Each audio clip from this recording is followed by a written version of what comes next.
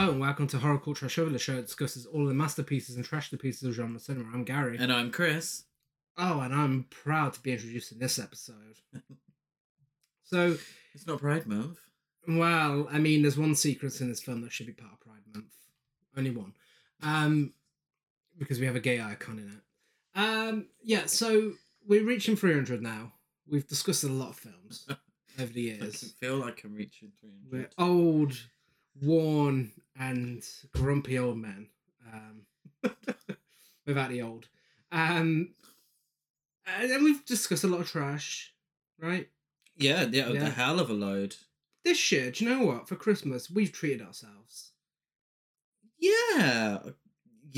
Up until when we discussed Best Christmas Ever, but Yeah. that's still to come. But literally, last year we discussed some fucking bottom of the barrel trash. Like some of the worst things I've ever seen in my life.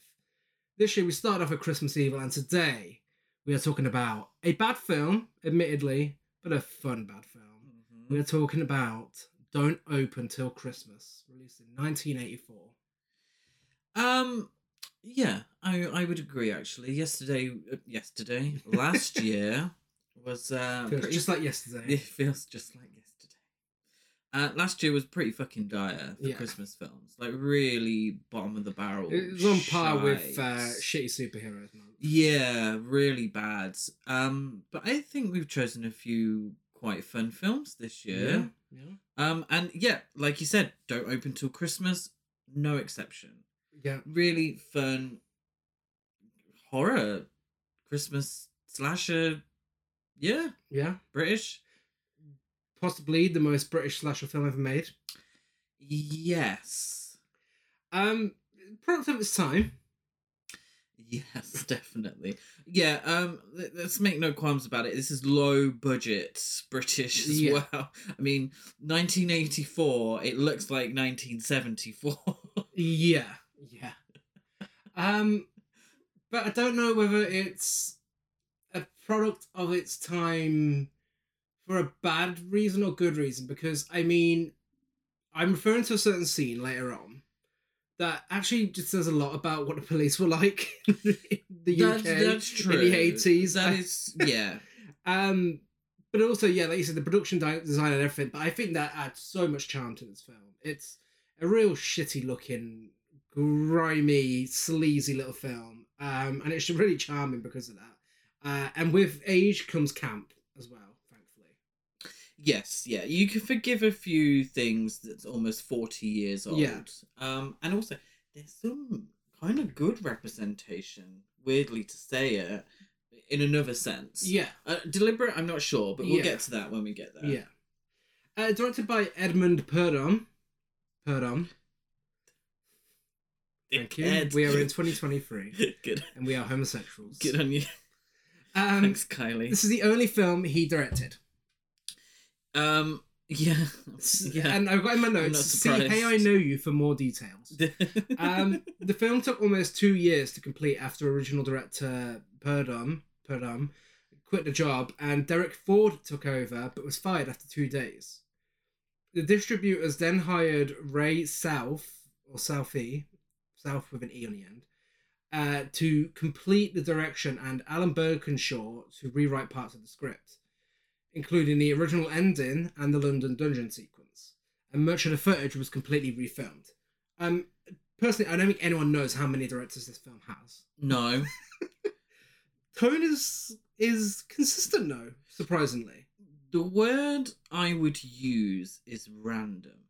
Yeah. Everything feels random. There's one scene in particular. Yes. The best scene in the film. Yeah, no, absolutely. But it feels like... And it's a pretty short film. It's a svelte 86 minutes. Yes. And so much of what goes on is kind of not really pushing the plot. No. And so it all feels kind of disjointed. But in a fun way. And I feel like we're going to keep saying this throughout the episode, so get used to it, but in a fun way. Yeah. It's offensive, but in a fun way. Yeah. It's cheap, but in a fun way. Yeah. It's written, of course, as I said, by Derek Ford, who did The Casting Couch, The Urge to Kill, For Members Only, Riding High, What's Up Super Doc, What's Up Nurse, The Sexplorer, Keep It Up Jack, Suburban Wives, The House That Vanished, and more. Yeah, quite famous film, Primitive London. He wrote, so very British B movie. A lot of British sex comedies in there as well. Yeah, British sex comedies. Which makes sense with this film. It's yeah, no, absolutely. Yeah, it's got a very similar sensibility to a lot of those sex comedies from like the 70s. It's weird because we look at American cinema in terms of A movies and B movies. Yeah. But we never really look at UK films in that same way. The idea is that, you know, like in the 80s, you would be having Merchant Ivory films, which would be British A-list films. Yeah. You know, this is the decade of Chariots of Fire and Gandhi, and which are British productions and, you know, with very British sensibilities. Mm-hmm. But we never look at the B movie side of British cinema, which in the 70s was a lot of sex comedies and pornography as well, and you get into your Thatcherite years as well, and it's something like this, you know, a very low budget sleazy slasher film, you know, and very much affected by the American cinema, you know, very much a response to what was popular in America. And it's our issue is that of these kind of films, they've all been pretty bad. British B movies. Yes. So we're talking, you know, what was it called? Come and Play With Me and all that business. Those B movie sex comedies. Yeah. Confessions of and Adventures of. It wasn't pretty bottom of the barrel. Yeah. Crap. This feels like something in between those. Yeah. And Carry On. Yes. So it's like Carry On slashing, if you will. Yeah. So those sex comedies took the Carry On formula and made it sleazier. Yeah. You know, so it's that same comedy. It's like, oh, how's your daughter? Oh, it's a boob. Oh, it's a breath. You know, it's like, oh, she got her top off again in this extraordinary circumstance. Oh, she's flashing the neighbours. I'm gonna get my willy out. Yeah. But shit like that, which has its audience, and it's not us, unfortunately. It's not. This is probably the best of those films, and it's not even officially one of those because films. it's horror, and because of the horror elements. Yeah. Well, and because of someone who makes an appearance. Yeah, of course. Also written by Alan Birkinshaw, who did The Man Who Couldn't Get Enough, Killer's Moon, and Invaders of the Lost Gold. Don't know how much it was made for. Not a lot, I'm guessing. Don't know how much it made. Not a lot, I'm guessing. Yeah, surprisingly not a video nasty. Very, very surprisingly not a video nasty. I'm assuming because it wasn't big enough. But those are the ones that were targeted. Most well known. But it's... Like, you look at something like Devil Hunter. Like, who the fuck's heard of Devil Hunter? And, like, the Nazi ones and so on. And, I mean, within the title, like, Don't Open Till Christmas and that poster... I suppose... should be easy target. In comparison to something like Devil Hunter, this is mild. In many ways. Yes, but not when it comes to the kills. The scene with the razor blade running across a naked woman's chest should have been the one. That is video nasty territory. That is... That just goes to prove that they actually didn't watch all of these films. Yeah. Because if they had watched this one, it absolutely would have been on there. But then we're going to speak about Edmund Purdom in a minute in Hey, I Know You. Well, let's talk about him now. Yeah, and a section we like to call Hey, I Know You. Who's first, Gary? Edmund Purdom. As Chief Inspector Harris. As Chief Inspector Harris. So he was in Julius Caesar, the Joseph L. Mankiewicz film. He was in The Diary of Anne Frank. Oh, you're being so kind to him. No, but I think this may be... He was in The Egyptian. He was in Titanic. The Legend Goes On. No, not The Legend Goes On. Yes, he was. Oh, was he really? Oh, I'm talking about the Barbara Stanwyck Titanic. Oh dear. Oh my god, I've gone from a completely different angle to what you've gone from. But what I'm saying is that maybe him being maybe a little more known as a star of some British cinema. Yeah. Maybe that's what got him through the censors, the video nasties, all that business. Maybe he knew someone. Probably why they kept his name as director. Yeah, because you find that the more, well known of the video nasty films are American, stuff like The Evil Dead, but still like low budget, like they didn't know anyone. Do you know what I mean? It's not. Whereas there were big, something like Scarface, which is one of the most violent films. Yeah, was nowhere near video nasty territory.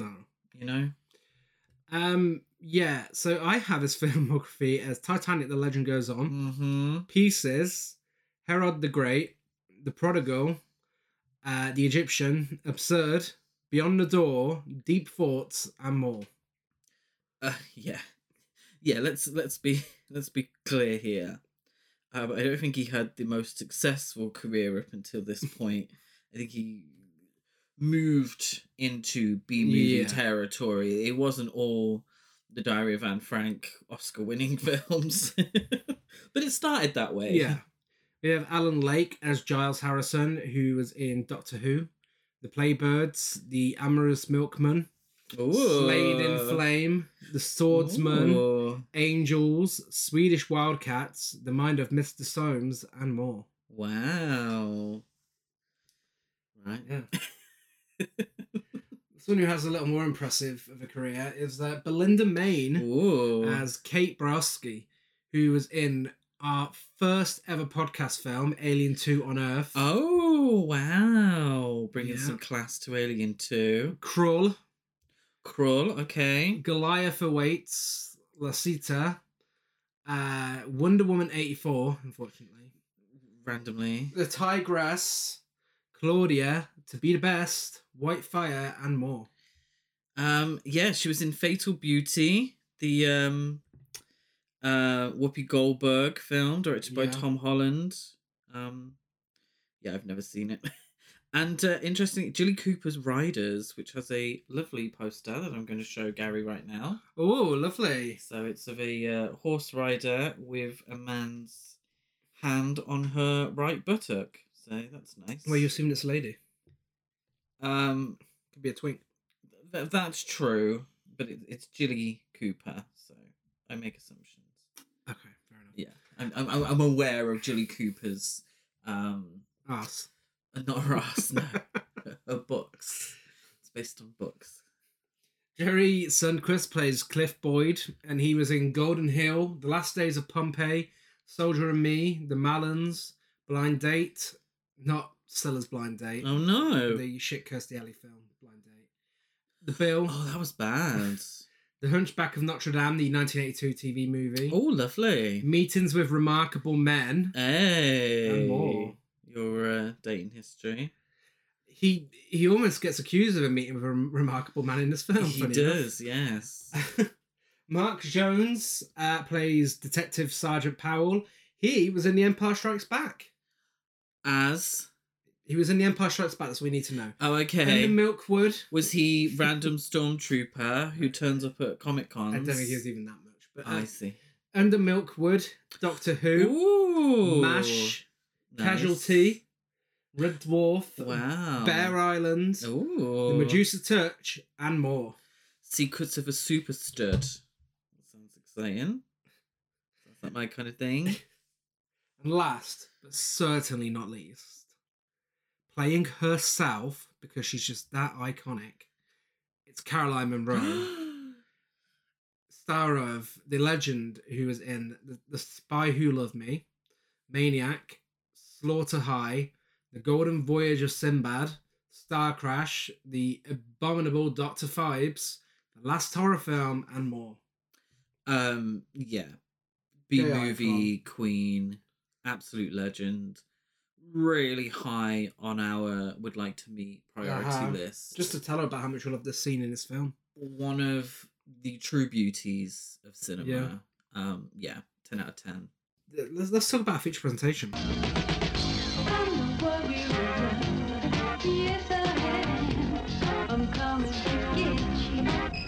open until Christmas.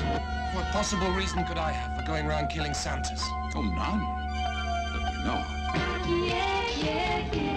I'm coming to get you. So, Santa, did you bring me any presents? I'm not the real one.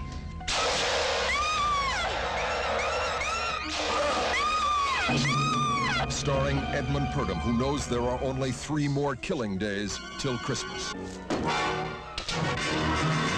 Don't open till Christmas. If you do, you may not see in the new year. A man in a Santa suit and a woman meet in an alleyway to have sex in a car.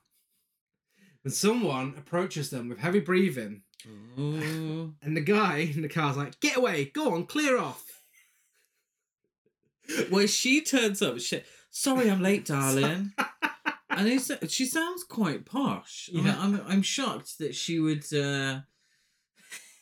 liaise within a car. Yeah. I feel like she would have like a hotel room at least. Or demand a hotel room. She sounds very posh, but no, they get on Ford Mondeo probably. Yeah. They're getting on in the back of. Or is it the front? The front. Oh, it's the front. No, is it? Yeah. well, hang on, that's weird actually, because Is it the front or oh back? no, so they start off in the back, but then when the mysterious figure opens the car door, they get to the front because then he comes out to have a go. He's like, "Oi, fuck off, mate, fuck off," and he's stabbed. Yes. And by a man wearing a grinning translucent mask. Translucent. Got it there. Got there eventually. And and then he goes after the woman, goes down an alleyway after her, and kills her too. And then we get the opening credits featuring a gradually burning Santa and a sinister version of Jingle Bells. That entire opening sequence didn't have a second of originality in it. No. Apart from the British accents. Yeah. I don't care what anyone says. A proper British accent in a slasher film will always be funny. It will be. It always. Yeah. And it's not intended to be, but it's always clear off you. Or hilarious. Absolutely hilarious. And we do tend to think of slasher films as a very American subgenre. Yeah. But there were a few British slasher films. Yeah. I'm thinking Slaughter High with Caroline Munro. Yeah. But what's funny about Slaughter High is that it's British, but it Trying to be American. actively made itself appear as an American film, which I find quite funny. Yeah. But it's interesting to... I feel like British horror is kind of synonymous with Hammer, and that's how people see British horror. And it's fun to see these little slasher films. Yeah, they definitely exist. Yeah. They do. I mean, they're not breaking any new ground. It's certainly not. This is British Halloween. Yeah. If anyone said recommend a British horror film to me, it wouldn't be Don't Open Till Christmas or Slaughter High. It would not. Let's be honest. But yeah, no, this is definitely going for British Halloween. Even with a lot of the plot points and everything, it's during a party with some amazing dancing going on to a generic instrumental disco song, another man dressed like Santa Claus is getting ready to do his show whilst his daughter Kate Briosky tries giving her some fashion tips. What does he say to her? She's trying to put makeup on him. Yes. And he says, "I should look like a gay old queen." And who'd want to look like a gay old queen? Well, her boyfriend Cliff Boyd walks in, and the guy's like, "Oh, what do I look like?" And he's like, "You look like a gay old queen." Why a gay old queen? Why not just a gay queen? Well, I mean, he is her dad, isn't he? He's getting on a bit. He refers to himself. I know. As gay Self-aware. Yeah, okay. He goes out onto stage, and shortly after starting his act, he has a spear thrown through his head and dies in front of his daughter. So, And everyone else. And everyone all else. the fancy Yeah. dress-clad revelers. So this killer is against homophobia, clearly. Maybe. We know whose side we're on. So who the fuck are you calling a gay old queen? Take that. But it's really great how it's just so out of nowhere. Like, you really don't expect this to happen. It's a very random start. Yeah. It's... Yeah. I don't know how to describe it because the rest of the film is like this. Yeah. So it feels random, but it kind of sets the tone pretty well.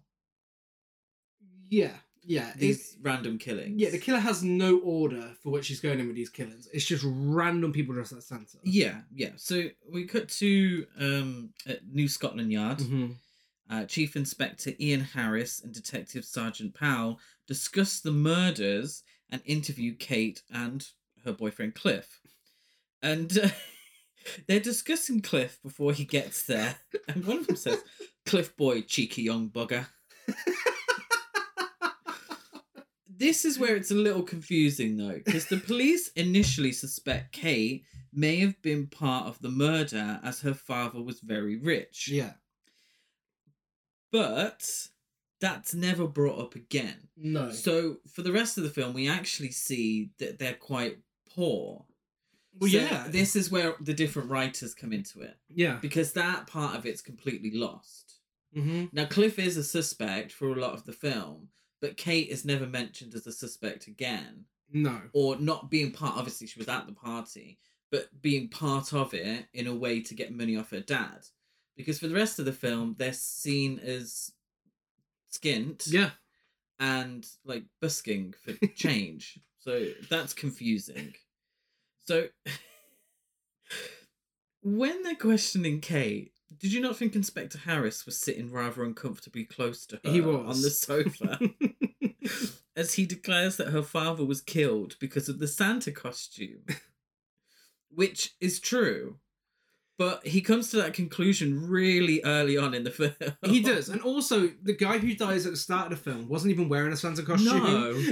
No. So, he probably should give it a while before making his assumptions. Yeah. I mean, there's no reason to think that at this point. I mean, he's right, but... Was the woman wearing one at the beginning? No.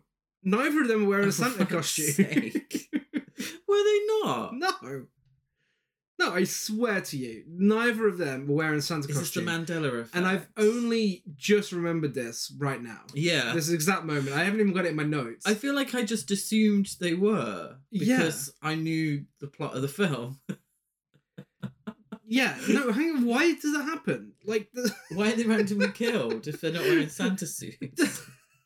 This doesn't make any sense. Okay, we're going to be really unprofessional here. I'm going to pull up the scene. Well, you're going to watch it? I need to see this. I need to confirm. Oh my god. Because if we're right, then it makes absolutely it makes no sense at all. And that is the opening scene that sets you up for the rest of the film. But yeah, I suppose that's the opening kill.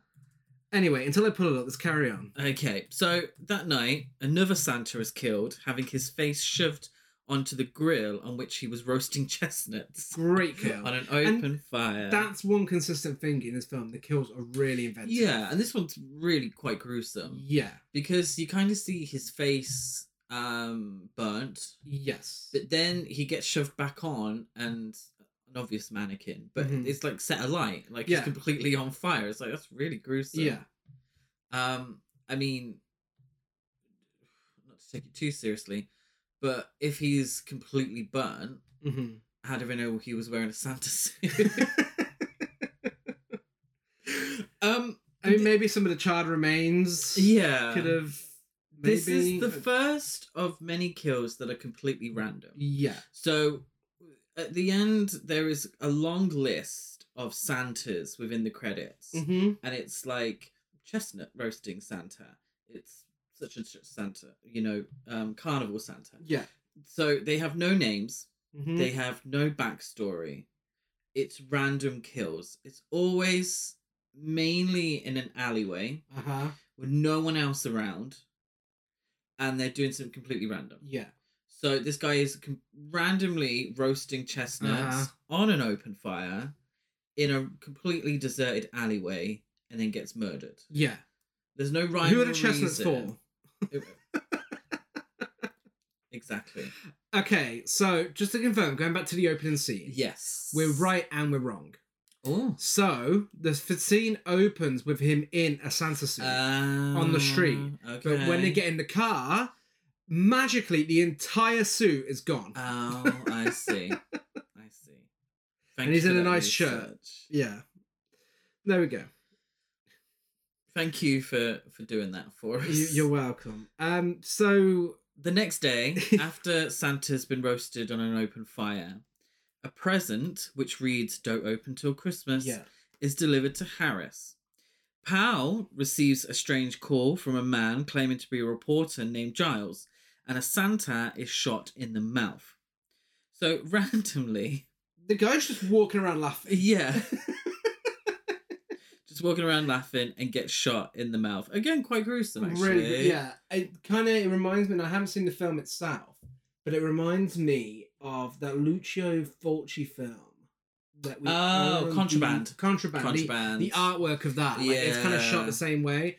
Really effective, but just really out of nowhere again. Completely out of nowhere. And inventive. This is why the film feels quite disjointed, because there's a lot of camp going on. Yeah. And a kind of almost comedic, almost sex comedy at times.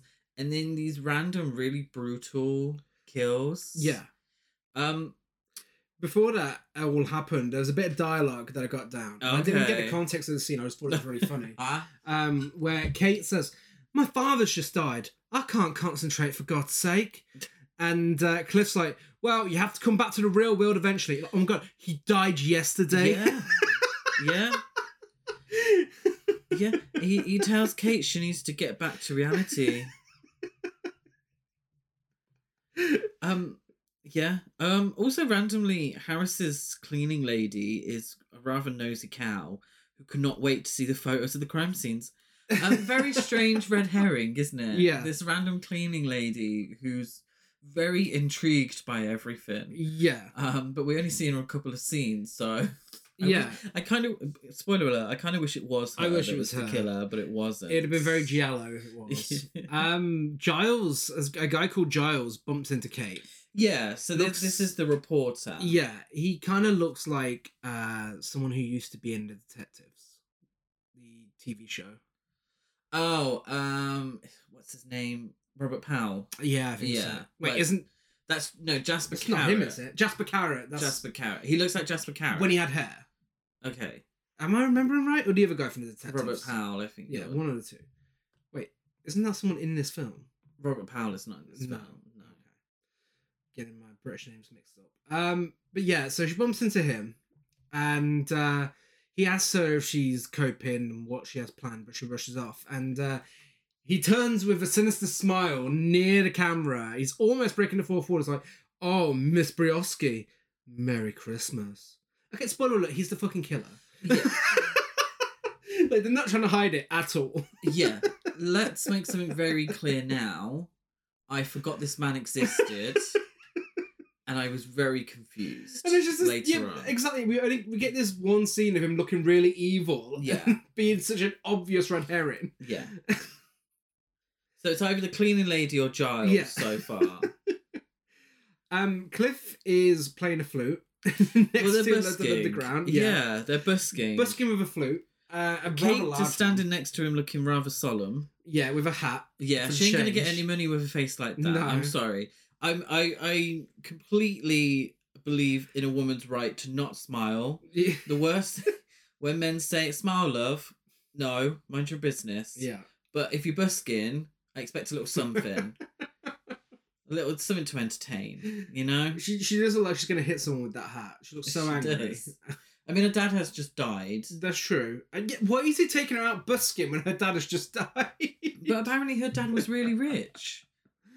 Yeah. I mean, they have a really nice apartment. Maybe he brought that really expensive looking flute for Cliff. Maybe. Cliff's friend Jerry bumps into them Oh. and asks, he's like, "Oh, do you take requests, mate? Oh, you got any Hey Jude?" Talking from past experiences of walking around with a guitar in my hand. Oh, really? Yeah. Do you get Hey Jude? Is that the one? Well, in Coventry it was. You walk past the pub and, "All right, mate, get a tune. Oh, you got Hey Jude, have you? Wait. You should have. Please, fuck off." You could have been the next viral TikTok star. In a little pub full of old white men in Coventry. Yes. I don't even know how to use phones. Do it yourself. He's like, "You take requests, mate." He's like, "With how little money you got in that hat, you fucking need to take requests." It's like, "Oh my god, it's so rude." But they do, and they do a performance of Cilla Black's Surprise Surprise. Sadly not. He suggests that he knows Kate from TV and she storms off. Oh. Cliff informs him that she was on TV because her dad was murdered at a Christmas party.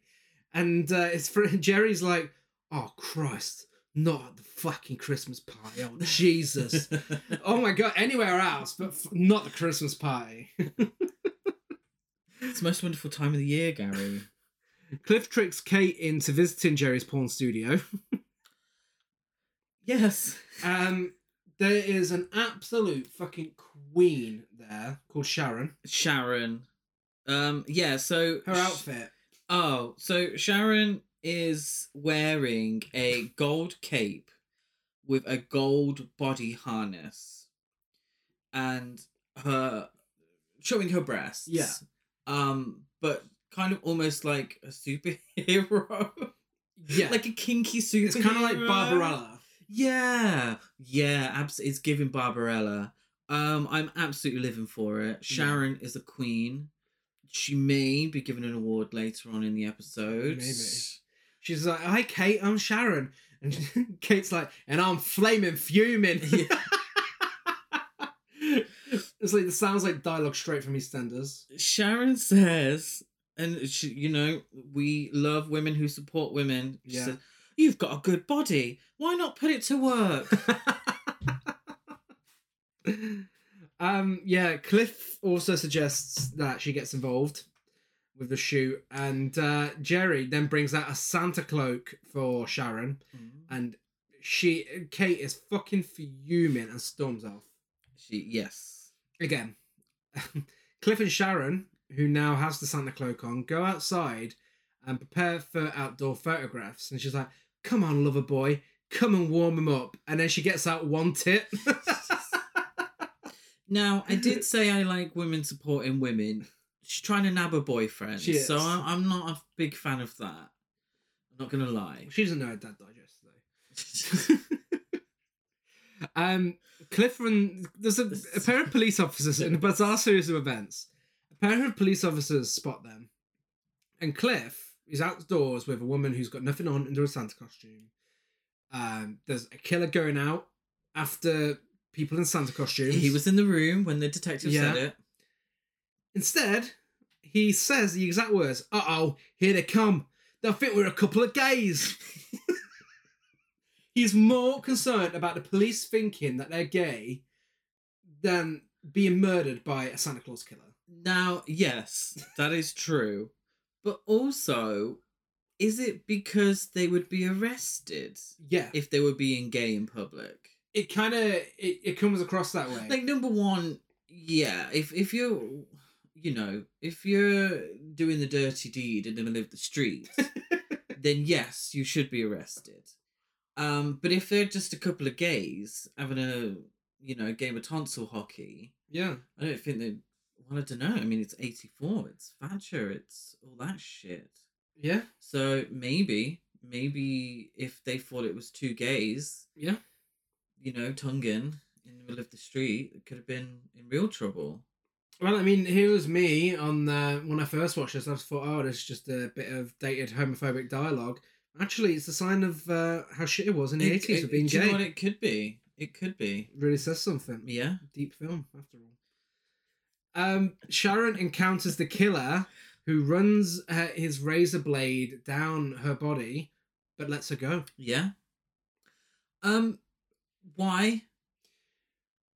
No idea. No idea, because she's a queen. Because she's a queen. And spoiler alert, she actually survives. Yeah. The whole film. Yeah. She is the apart from Cliff, sadly, the only person who survives the film. Yeah. A sex worker. Uh-huh. And it's quite a positive view of a sex worker as well. And I don't think it's deliberate. I don't think they're deliberately trying to break new ground here. But to watch a slasher film where a sex worker survives the whole film, it's just not Final Girl. Let's put it that way. We Well, only see her in one more scene. Yeah. But I quite enjoyed it. Yeah. I was like, oh, Yeah. good on you, Sharon. The detectives visit her place. They do. And she's like, oh, come on up. I can't be bothered. She's absolutely fuming that she's missing out on work. And the policeman accused her of indecent exposure the night before. Well, you could have been done for indecent exposure. She said, indecent, as she opens her dressing gown. I'm a professional. Yes, queen. And that's it. That's it. That's the last we see of That is Sharon. the last we see of Sharon. What a way to go out. She's a survivor. A Santa visits a peep show where we get another queen, Sherry Graham. Yes. Who's working there. And she says, Santa, did you bring me any presents? And he's like, I'm not the real one. I just work in a department store down the road. She's American, isn't she? Yeah. And I think the actress actually is American. Miracle. Because she played American in Slaughter High as well. Yeah. And then was in, I think it was One Life to Live or something, some soap opera, and that was it. Or Guiding Light, I can't remember which one. Yeah. And that was it. She tells him she's not a model. No. She's a dancer. And she proves it. She does a short yet cunty dance for him. I was living for it. It's all right. It's all right. I'm not. The T-shirt was wasn't my favorite. It's giving Debbie Harry. Can you remember who she was filling in for? I can. Santa ruins the atmosphere by talking about their mothers. Yes. And it's like, does your mother know you're here? And she's like, well, she ought to know. I'm filling in. It's like, for another girl. She's like, no, for my mother. Yeah.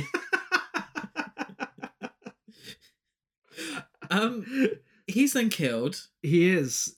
Witnessed by her. We get the blood splatter on the window, and she screams, and the effect put on it.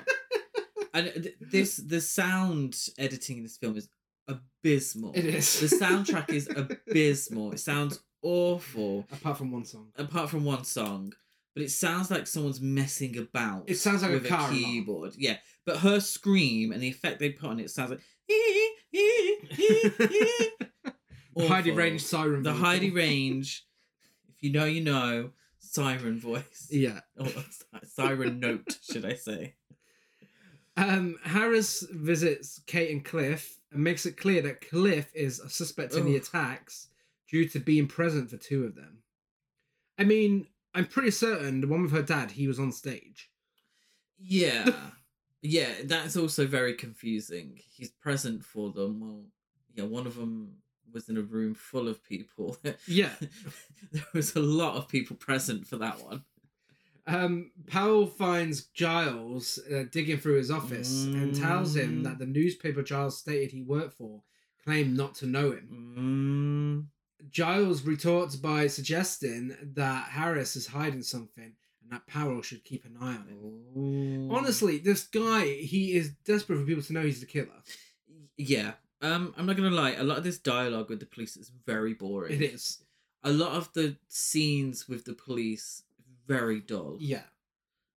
So yeah, I mean, that happens. But it's okay, we get something exciting next. Yes. Santa is assaulted by a group of teenage punks. Oh. I say teenage very loosely. Yeah. And they're like, oi, Santa! Way, pedal power! When he gets on a bike and rides away. That great British banter. I love how in the 80s we were still at the point like, oh, fuck, it's punks. Oh, no. Avoid them. Could you imagine being scared of punks? Punks are different these days, though. Yeah. You don't see... They don't really look like they did back then. No.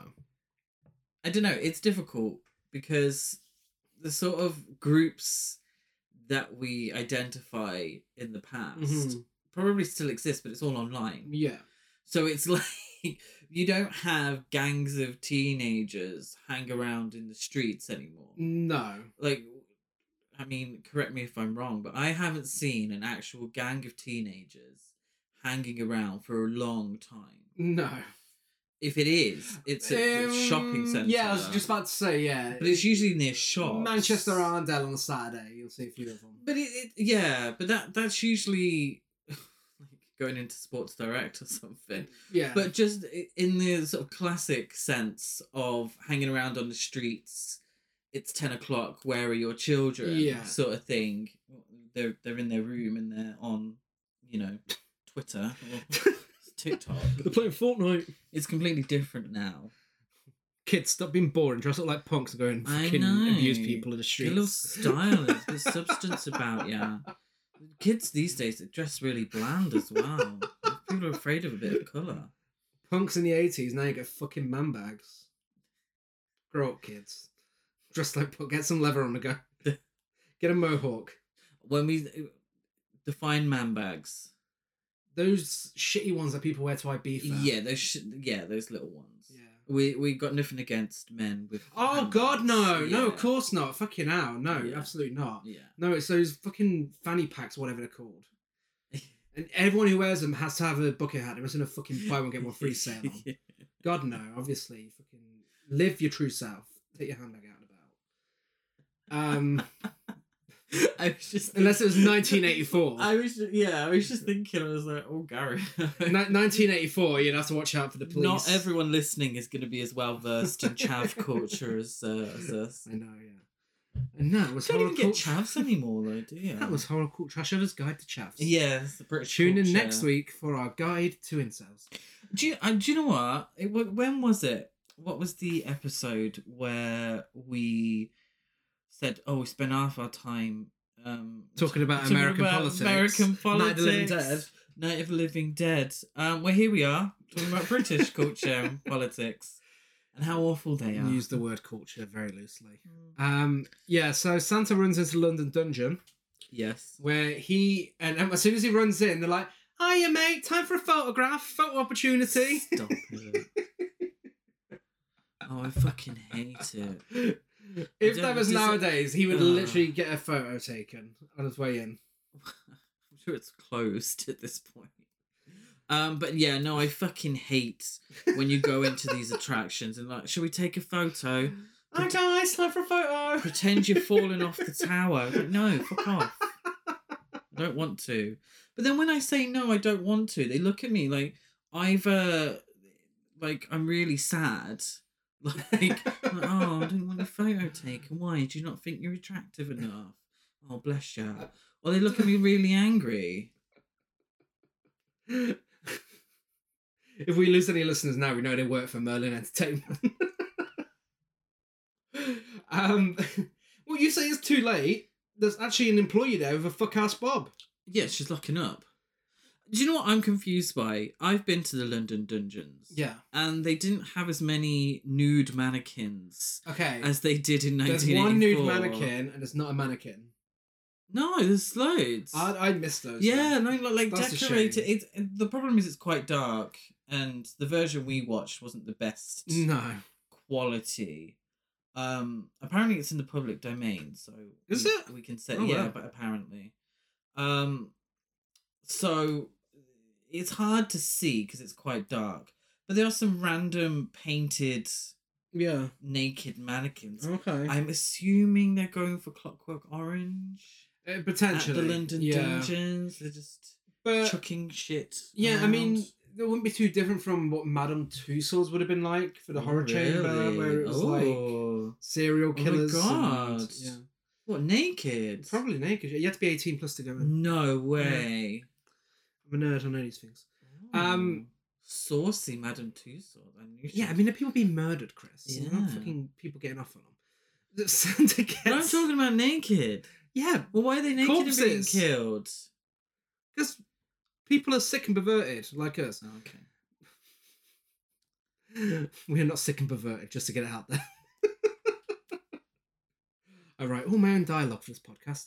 Santa gets garden shears to the stomach, and the fuck-ass Bob... Can I just say I'm no way affiliated with this man? We only met today.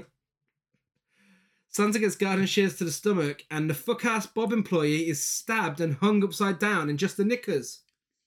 Yeah, again, someone who's not dressed like Santa being killed. I don't get it.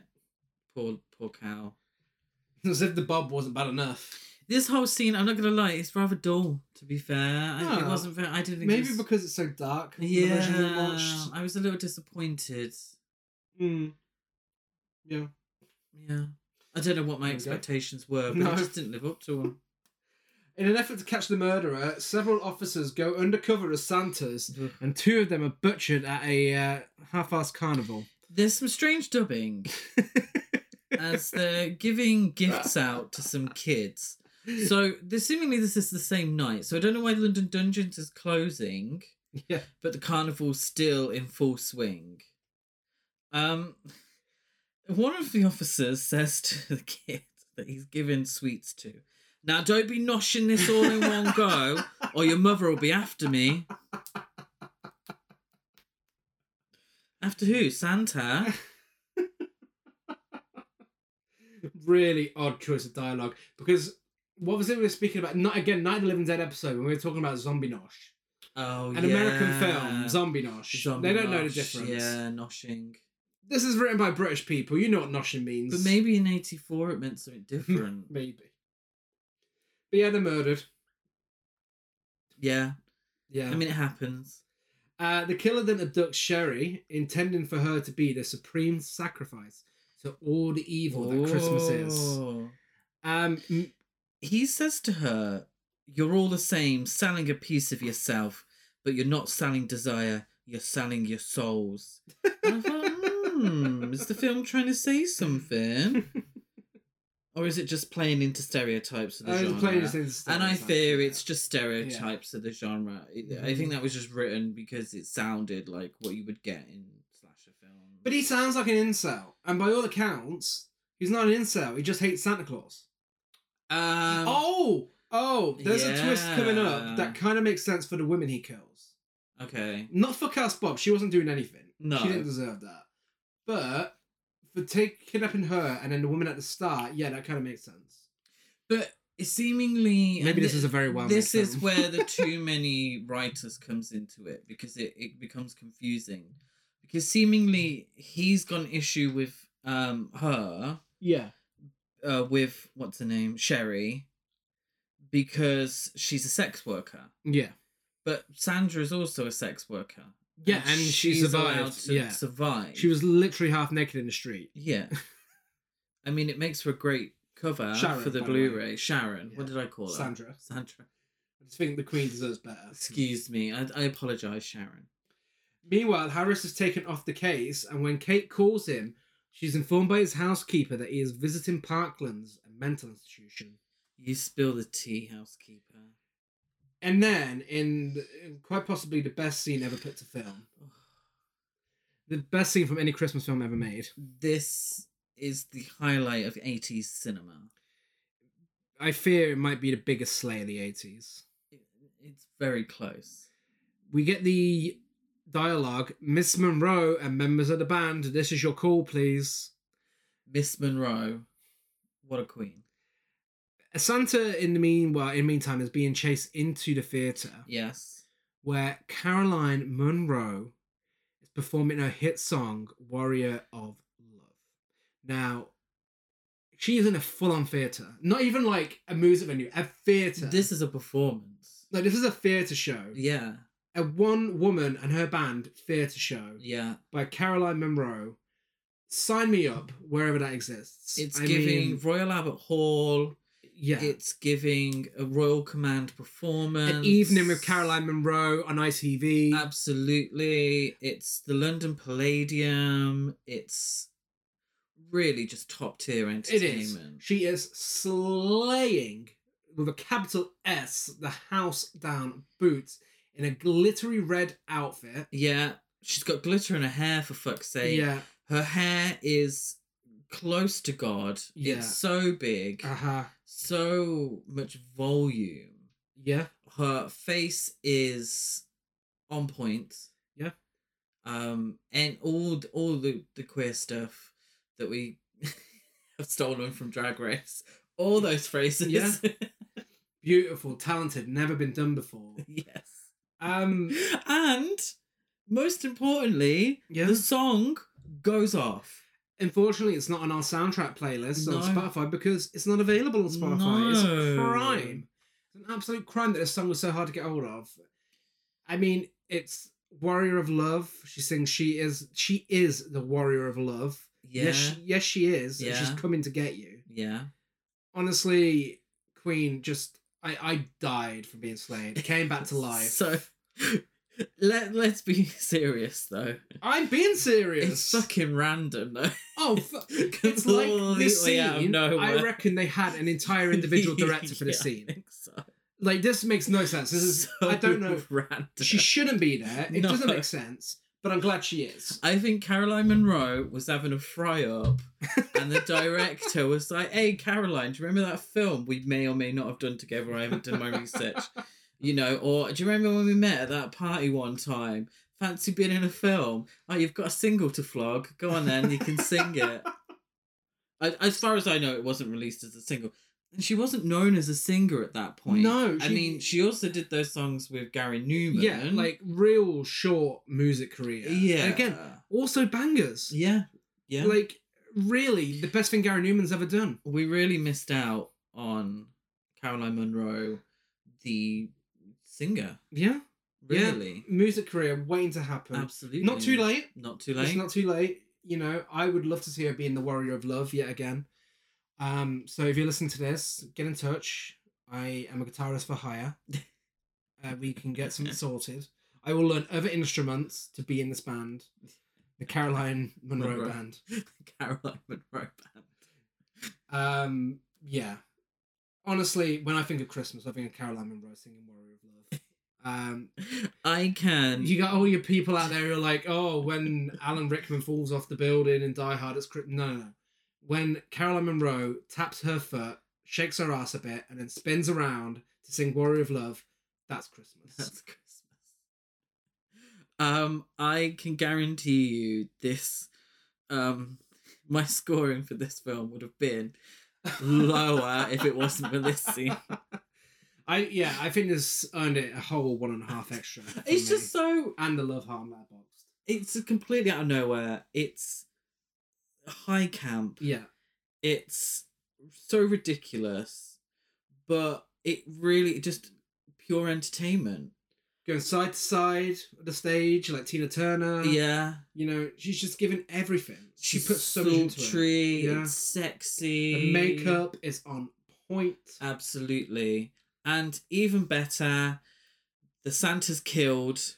Oh yeah, there's the Santa in And the scene he's as well. brought up to the stage by a trapdoor after he's stabbed in the face with a machete. It's still there. And Caroline Munro screams as we cut away, and we don't see her again for the rest of the film. It's the respect that the filmmakers have for Caroline Munro. She's not Caroline Munro as some random pop star with a fake name. It's Caroline Munro as Caroline Munro. That's Miss Munro. Miss Munro. If you're nasty. Yeah.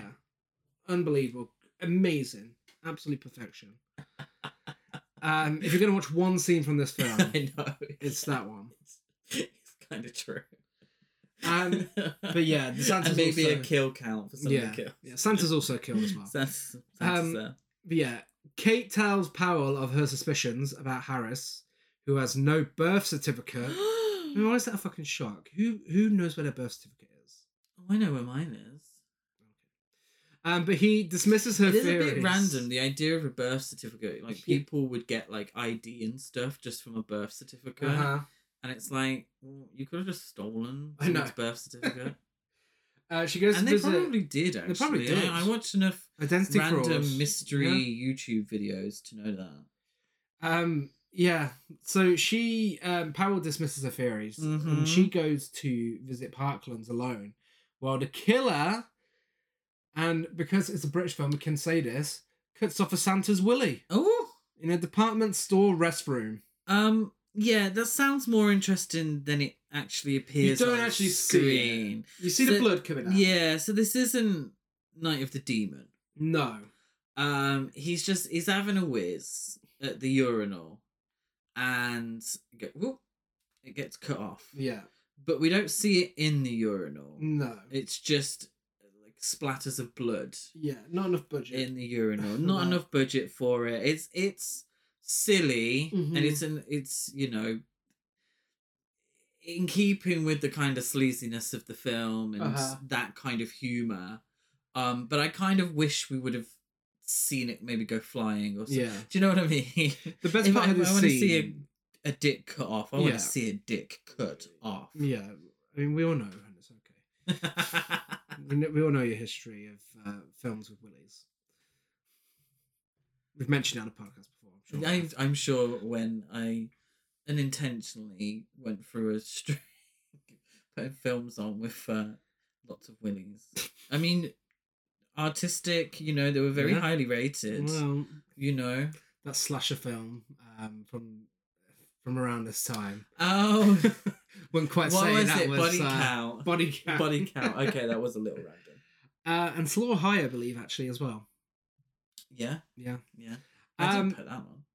You did. It was great. You introduced me to Slaughter High. Okay. It's an achievement. Future podcast film, Slaughter High, at some point. It could be, actually. I don't think that would be a bad shout, actually. Yeah. He's found by a cleaner. The best part of the scene, she walks in, she's like, oh, fuck's sake, there's fucking piss everywhere. Not red piss. But yeah, and then she's horrified once she finds him. We waste some time with Kate having dinner with Harris at a restaurant. We do. Because we need to kind of make the film Some good at least dialogue, close though. to an hour and a half. When she asks him his name, and he's like, Ian, yes, I'm sorry, it's not very interesting and not very romantic that I'm not Scottish. It's like, what? Oh, yeah, no, because he gives his surname as Ian Harris, which would be a Scottish name, but he changed his name. Yeah. So it was Ian Harris' son, wasn't it? Yeah. That's what she finds out. So he's not Scottish because he's not Scottish. Yeah. But he has a Scottish surname. Yeah. Because he changed it. Oh, very clever. Cliff. What a revelation. Cliff is ahead of his time. He's just like Jess Glynn at Sexy Fish. He goes to the restaurant, apparently dressed like dog's dinner, and he's looking for Kate. And the doorman's like, very good, sir, but you're not dressed enough. And then he posted about it on Twitter. He did. And then he got cancelled. Got cancelled. Cosplaying as working class. Kate is confronted in her home by Giles, who she had learned was just released from Parklands and is the younger brother of Harris, who changed his surname after Giles was committed. Oh, wow. I must be psychic. Now, something I really didn't see coming here. Kate, our final girl. Yeah. You think she's our final girl. Uh-huh. She's actually our PJ Souls. Ooh. She telephones Powell calls her. She tries to answer, but Giles strangles her and stabs her while she's on the phone.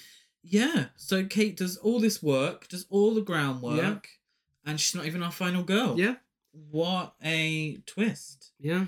And it's little ideas like that. They're actually really good ideas. Yes. But it's within a very messy film.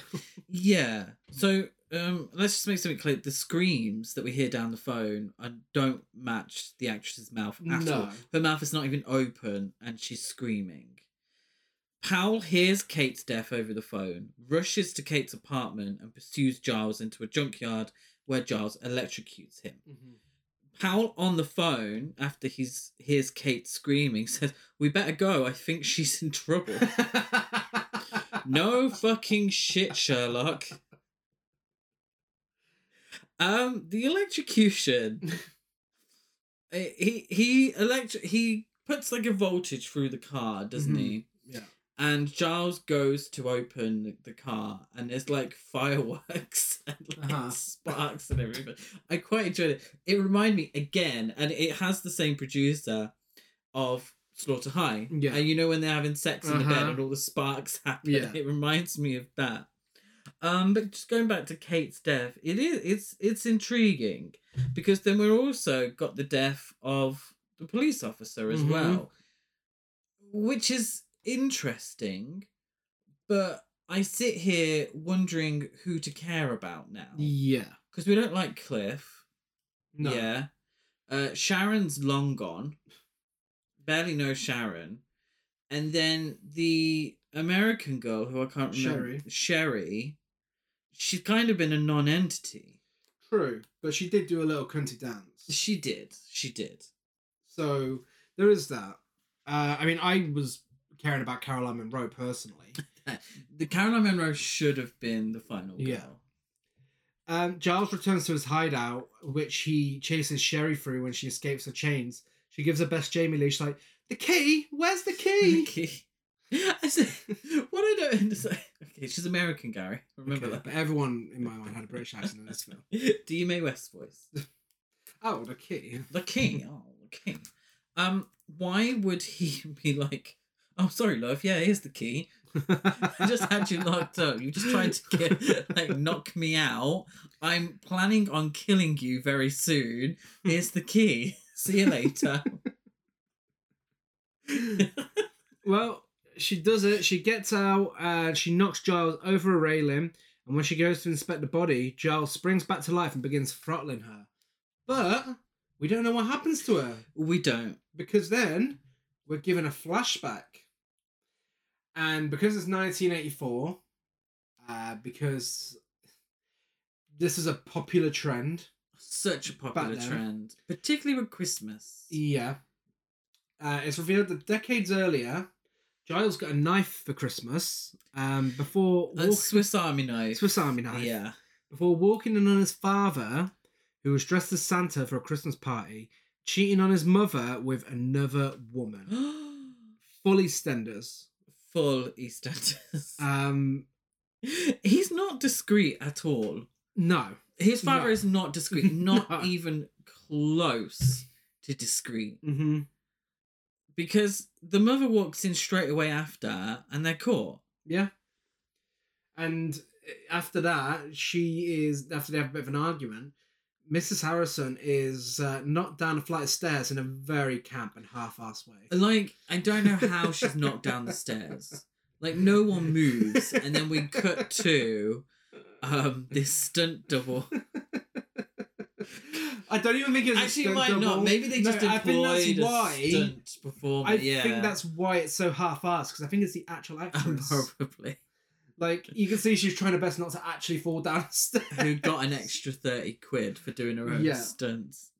Harris wakes up from a nightmare, goes into his living room, and unwraps the gift he had gotten earlier, which has a previously unseen card that reads, "Christmas present from your loving brother." And in a bizarre series of events, the present is a music box, which explodes after playing its song and kills Harris, and that's Don't Open Till Christmas. And that's open to Christmas. What a great ending. It's a mess.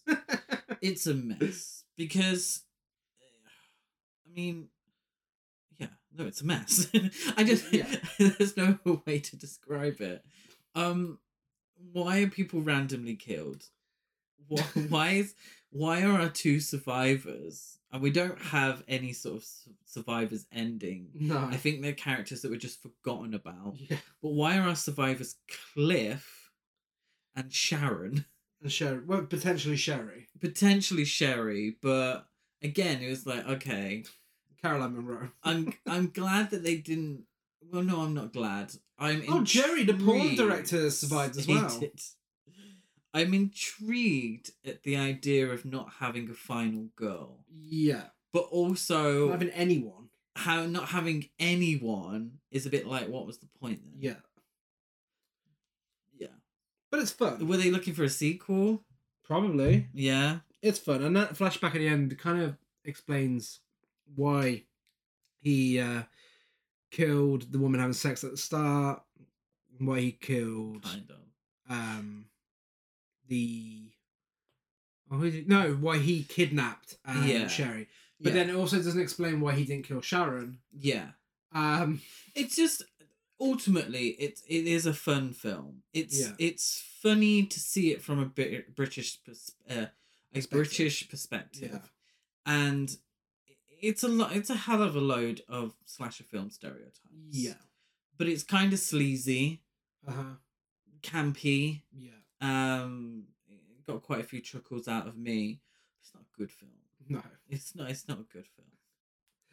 Well, we're going to give some awards anyway, so let's get to those.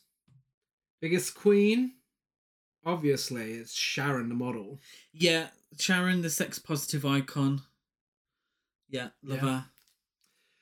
Biggest gasp? I put Kate's death because, I mean, I did not see that comment That's at all. true. I put Caroline Munro's performance. I mean, it was a gasp. It is in a trailer, though. But did we watch the trailer beforehand? Probably not. Oh, I don't know. I mean, I still gasped. Anyway, yeah, so it's valid. a gay gasp. It's valid. But I agree with Kate. Maybe I should have given it to Kate. No, it's a good award. Best dialogue. I have I'm the warrior of love. Yes, I am. I'm coming to get you. It counts. It counts, all right? Indecent. I'm a professional. And that's camp. It's got to go to Caroline Munro's cunty musical number. The warrior of love performance is camp. It's just camp as Christmas. Yeah. Ratings, I give it 5 gay old queens out of 10. Fuck you. Did you give it 5 I give it 5 gay old queens out Okay. of 10. Let's try that again. I give it 5 warriors of love out of 10. I give it 5 gay old queens out of 10. Masterpiece, trashpiece, trash, basic, or a camp old bunch of fun. It's a trashpiece. Yes. It's teetering between trash and trash to piece. It's got the elements. I think if you cut out some of the boring bits, it'd be like, yeah. If you're in the UK, it's available on video on demand, and of course YouTube, because apparently it's public domain. And if you're elsewhere, you've probably got a decent Blu-ray release of it, which doesn't make any sense. But the Blu-ray release from Vinegar Syndrome looks fantastic. And that probably has the documentary on it. It as well, has the which we really wanna see. documentary, yeah. If you enjoyed this, I recommend checking out New Year's Evil. Oh, if you Same sort of vein, I feel. Like with the method of the idea of this is Santa Claus is being killed and New Year's Eve with each New Year's Evil with each country that turns midnight, someone gets killed. Like, do you see what I mean? A similar sort of sensibilities. Yeah. If you enjoyed this, we've mentioned it so many times. I reckon you'd enjoy Slaughter High. Yeah, definitely. Yeah. Give us a rate, review, and subscribe on iTunes, like and follow on everything else. We are Horror Cult Trash Ever on Facebook, Instagram, and TikTok. Horror Cult Trash on Twitter. I'm Gaz92 on Letterboxd, Gazmo205 on Instagram, and GazCruise92 on Twitter. I'm Chris Barker823 on Instagram and Letterboxd. And we are Gasp Horror Festival across all social media as well. Only 6 months to go until Gasp Year 2. Fucking hell, it's gone quick. Yeah. Halfway there. We are. And next week is a very special week for us. Why? Because on Tuesday, we will be releasing our 300th episode. 300 times we've sat and talked shit about films. It's true. And how are we celebrating 300 episodes, Gary? The same way we celebrated 200. We are going back to John Waters, and this time we're discussing Female Trouble. Which partially fits in with our Christmas theme as well. Absolutely. Yes, iconic Christmas scene from that film. My personal favourite John Waters film. I am so excited to tell you the hundreds of ways I love that film. And we'll be back on Christmas Eve. Ooh, yes, a Sunday episode. Very festive. Where we will be discussing our Christmas bonus film for this year. Best Christmas ever. Yeah. Yeah, I have no words. I'd say watch it. Strange little film. Yeah, Heather Graham, Brandy, 2 absolute icons. Yeah. Watch it. If you've got Netflix, watch it. Prepare yourself. Because we'll be discussing it at great length. That's true. Okay, so we'll be back same time, same place on Tuesday. Bye.